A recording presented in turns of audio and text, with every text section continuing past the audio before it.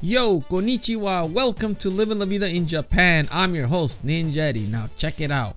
Have you ever wanted to go bungee jumping? How about bungee jumping the Tokyo Tower?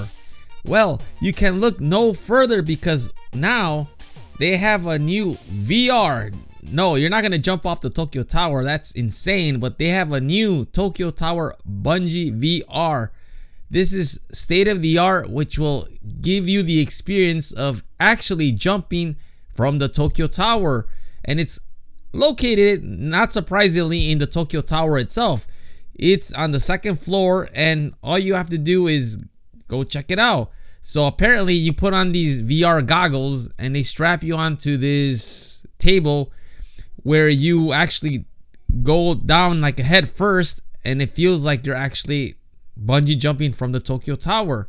So how do you feel this experience? Well, you're on this table, on this rack, whatever, this device. So you basically, the person that's in charge of the machine tips you over, so you actually go head first down. So it gives you the experience, the sensation of falling down. I mean, you're going to be falling from 150 meters, which is about 164 yards. After watching a demo video, it sort of gives you a good experiencing of plummeting all the way down. So the prices for this are 1,200 yen for adults, 1,000 for high school students, and 700 yen for junior high school and elementary school students.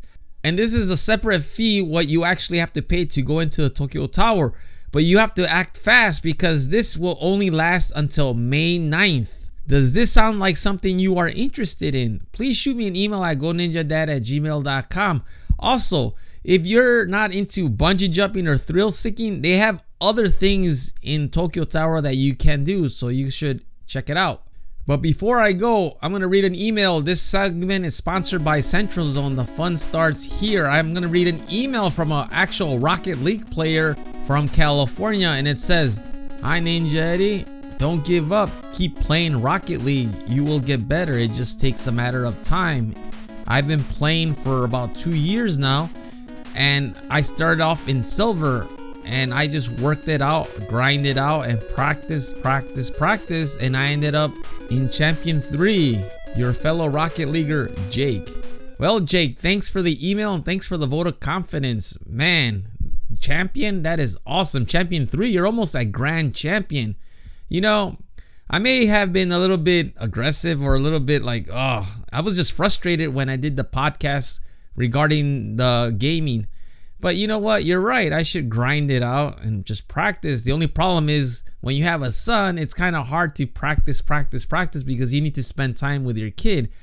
But nevertheless, I'm just going to ease up a little bit and not worry so much about ranking and just have fun and just...